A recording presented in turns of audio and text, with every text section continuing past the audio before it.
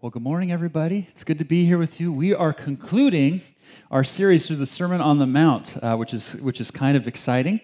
We've come to an end of what we've been looking at over the last several weeks, actually since the beginning of the year. And Jesus being the teacher that he was, this portion of text is really a summarization of all that he's been talking about. We're coming to the end of this most famous of all sermons, not only recorded in the Bible, but probably like throughout the entire history. And because it's a summarizing passage for the whole sermon, it's therefore also a summarizing sermon for the whole series. So what we're going to be doing today is bringing together all that we've been talking about as we've been looking at the Sermon on the Mount, which means if you're new and you're here today visiting for the first time, you picked a great week to come. It's a Sermon on the Mount in a nutshell.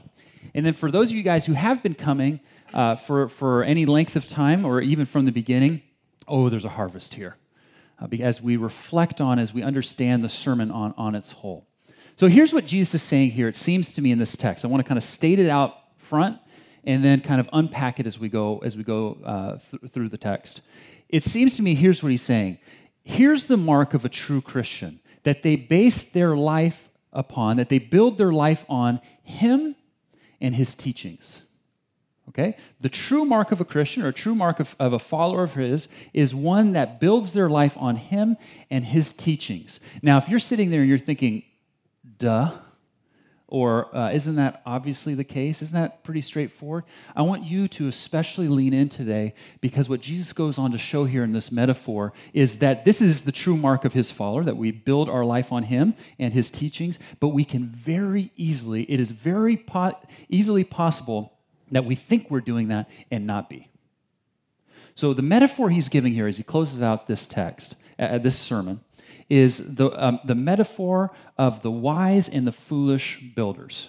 Okay, there's these two guys who built houses, and so Jesus is talking about two different types of people. And in verse 24, he's saying both have heard the words of Jesus. Okay, here's what really struck me this week as I was reading this text.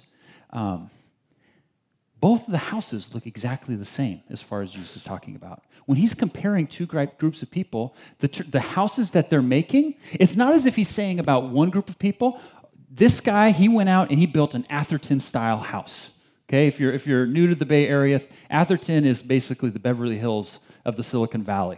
I mean, I remember the first time I drove through there, I felt like I was in Jurassic Park. It was like all these like huge gates, and I remember actually going to a modest house in Atherton. I got to visit a modest house in Atherton. It was a mansion. I kept looking around for a butler to come out and take my orders. But anyways, he's not saying, one person he built an Atherton-style house, and another person he built, a tent in shambles. He's saying it's the same thing. So what is Jesus saying here? What's it about? It's not about the house. It's about the foundation in which they're building on. That's the difference. The wise person built on the foundation, that's the rock. The foolish guy built on the foundation, that's the sand.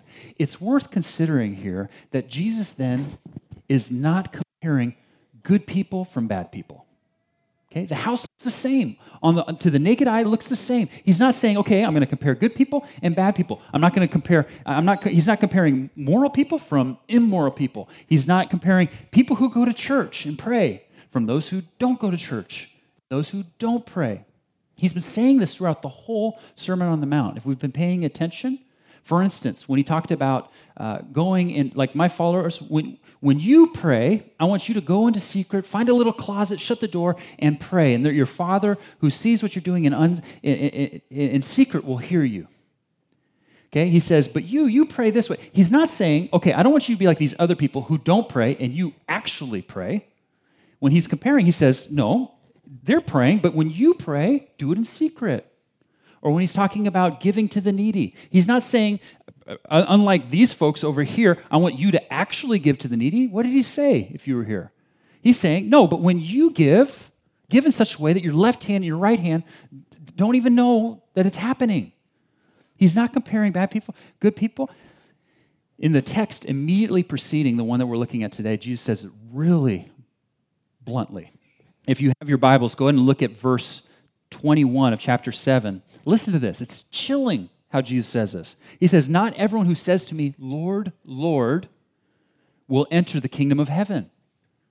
That's a chilling thought. Jesus is saying not everyone who thinks they're Christian are, according to Jesus, in fact, Christian.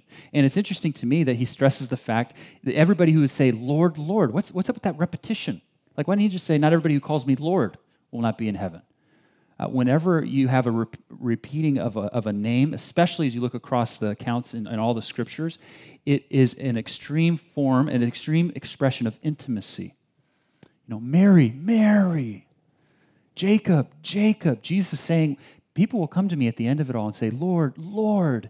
And he's saying, in very chilling words, there will be folks that say this, and yet say that they've been following me, but they haven't been. To use the text that we're looking at today, they had been building their houses on sand.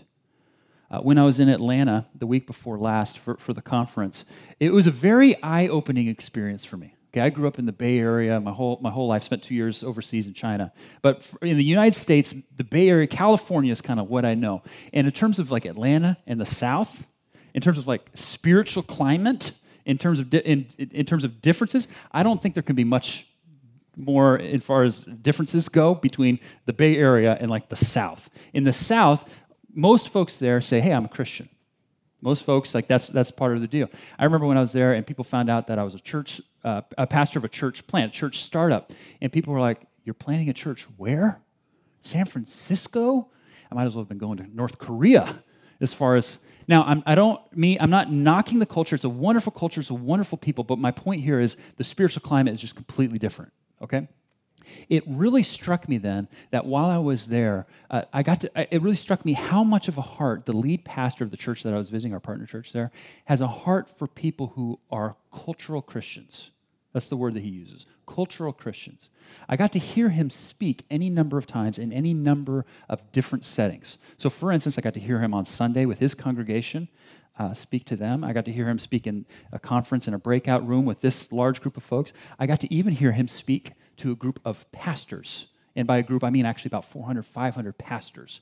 And every single time, every single message, I heard him say, now some of you guys, you're here, and you've been going through the motions. Christianity to you is doing good things. It's going to church, to the group of pastors, serving for him. Saying this to a group of pastors. But friends, the gospel, the good news of Jesus is, it is nothing that we can do on our own. It is everything in what he has done for us on the cross. He's saying that to pastors. And then you'd say, today you can start following him, give your life to him. To pastors, let alone his church. Why was he doing this? Why was this so important? Well, as a pastor in the South, he's especially aware that folks who go to church, say their prayers, volunteer from time to time, they might not get the understanding of what Jesus is ultimately all about, and that is, he has made the way. And if anything apart from Jesus, we are building on sand. It won't last. Why not? Because it's clear that anything that we try to do on our own, as far as the Bible's concerned, will not earn our way back to God. Here's another way of thinking of this. It almost seems to me then that what Jesus is actually comparing between two people is the Christian and the religious person. Do you see that? Somebody who's just saying, I got to earn my way, I got to do what's right, or God's going to get me, and the one who knows what God has done for them in Christ. Now, where do I get that? The in Christ part. That, of course, is where Jesus is talking about the foundation that is the rock. We actually just sang about. We'll sing about again. Jesus, in verses 24 and 25, talks about this foundation that is the rock. It is really interesting to me when I was doing my study this week of how many people are actually and have been over the 2,000 years since Jesus said this, both in his day and even today, how many people are offended at the words Jesus is saying here in this text? Because he is making such an audacious claim, people are saying, how dare he say that when he's talking about the rock? Now, if you do a short little word study in the Bible about the rock, you'll see that the Bible actually uses the word the rock as a metaphor over and over and over and over again. Just all the time, and it's always saying the rock, the mighty fortress, our refuge, our strength, our firm foundation. And what is it always referring to? God's people's foundation, specifically in God himself. God is the rock. If you want to look at a couple of these thoughts, I mean, there's so many. I found at least 20 doing an initial thought on study on this word. But Psalm 18 says, "For who is God but the Lord? And who is the rock except our God?" Isaiah 28, prophesying 700 years before Christ, talking about him. So this is what the sovereign Lord says, "Behold, I am laying in Zion a stone, a tested stone, a costly cornerstone for the foundation firmly placed. He who believes in it will not be disturbed." Psalm 62, "He only is my rock and my salvation, my stronghold. I shall not be greatly shaken." And then finally, in another prophecy, this time about 1,000 years before Christ, in Psalm 118, "The stone which the builders rejected has become the chief cornerstone."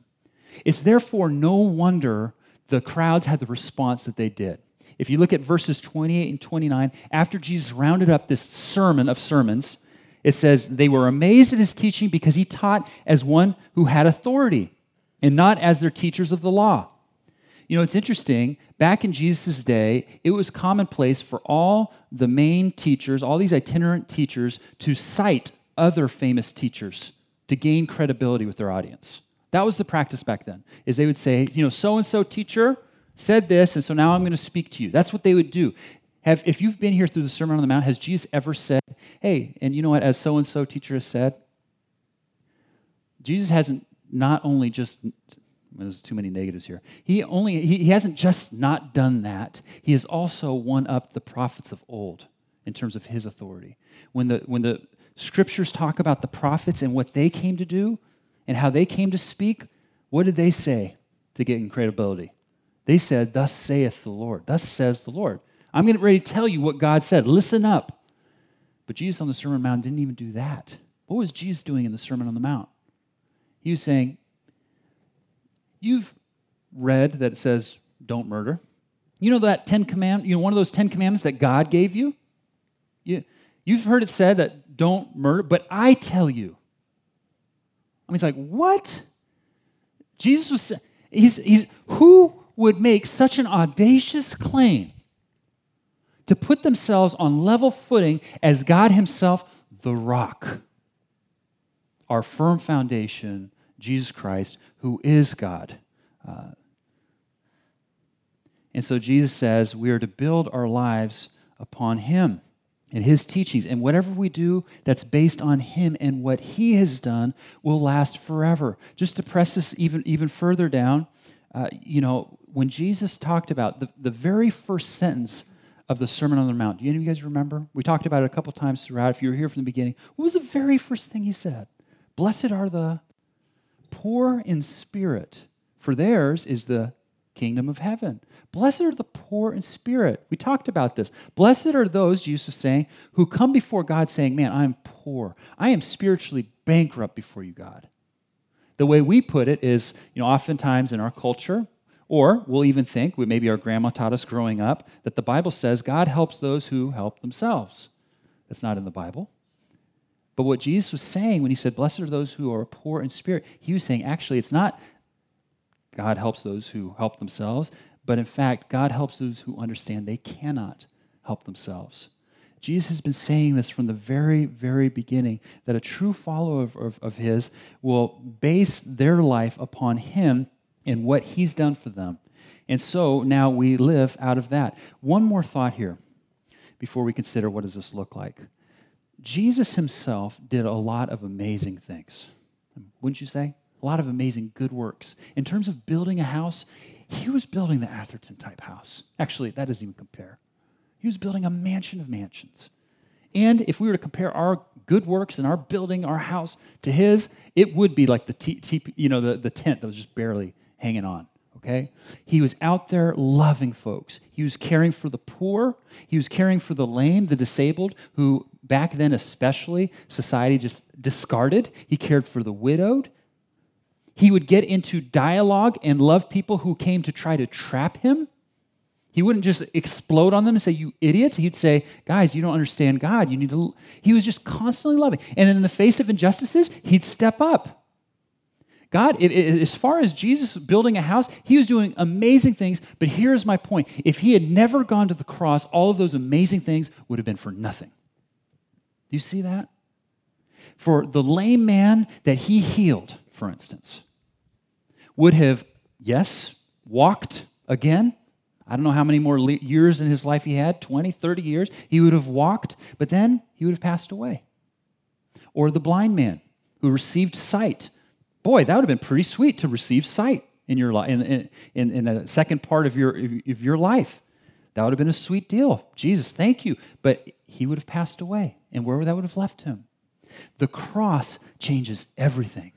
It is the firm foundation. Jesus himself and the work that he did is the rock, our firm foundation. And we build our life on him, all those things change into place. For instance, because Jesus went to the cross, now the lame man will be beside Jesus at the end of the day and say, Lord, thank you for healing me back then, but really that doesn't compare to what you've done for me in dying on the cross for the forgiveness of sins that I might have eternal life in your name.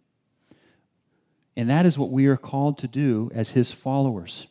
We are to build on that. We are called to build. Remember how Joel a couple weeks talked about it? He said, it's not, our behavior is changed out of an outflowing of what he has done, what he's completed for us. The religious man is building on the sand. They build based out of insecurity and based on things not being firm in their foundation, but true followers of his will build on the only thing that will last forever, that is Jesus and what he has done. What does that look like? What does that look like? Jesus here in verses 24 and 25 puts it pretty straightforward. He says, the one who hears my words and puts them into practice. The one who follows him and builds the house according to what Jesus has done will build on things that last. What are the things that he says, you've heard my words? That is all the Sermon on the Mount leading up to this. That we would, for instance, love our enemies.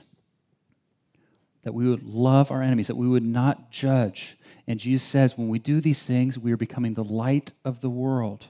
A light that when we do our good deeds, let your light shine before others, that they may see your good deeds and glorify your Father in heaven. When we are loving others, when we are loving even our enemies, Jesus says, what are you doing more than others? Remember, that was just a random little verse. If you were here on that day, for what it's worth, that's chapter 5, verse 47. It seems like a small little verse. What are you doing more than others? But actually, what biblical scholars show us in the original language is actually that's a key verse for the whole sermon. Everything kind of hinges upon it.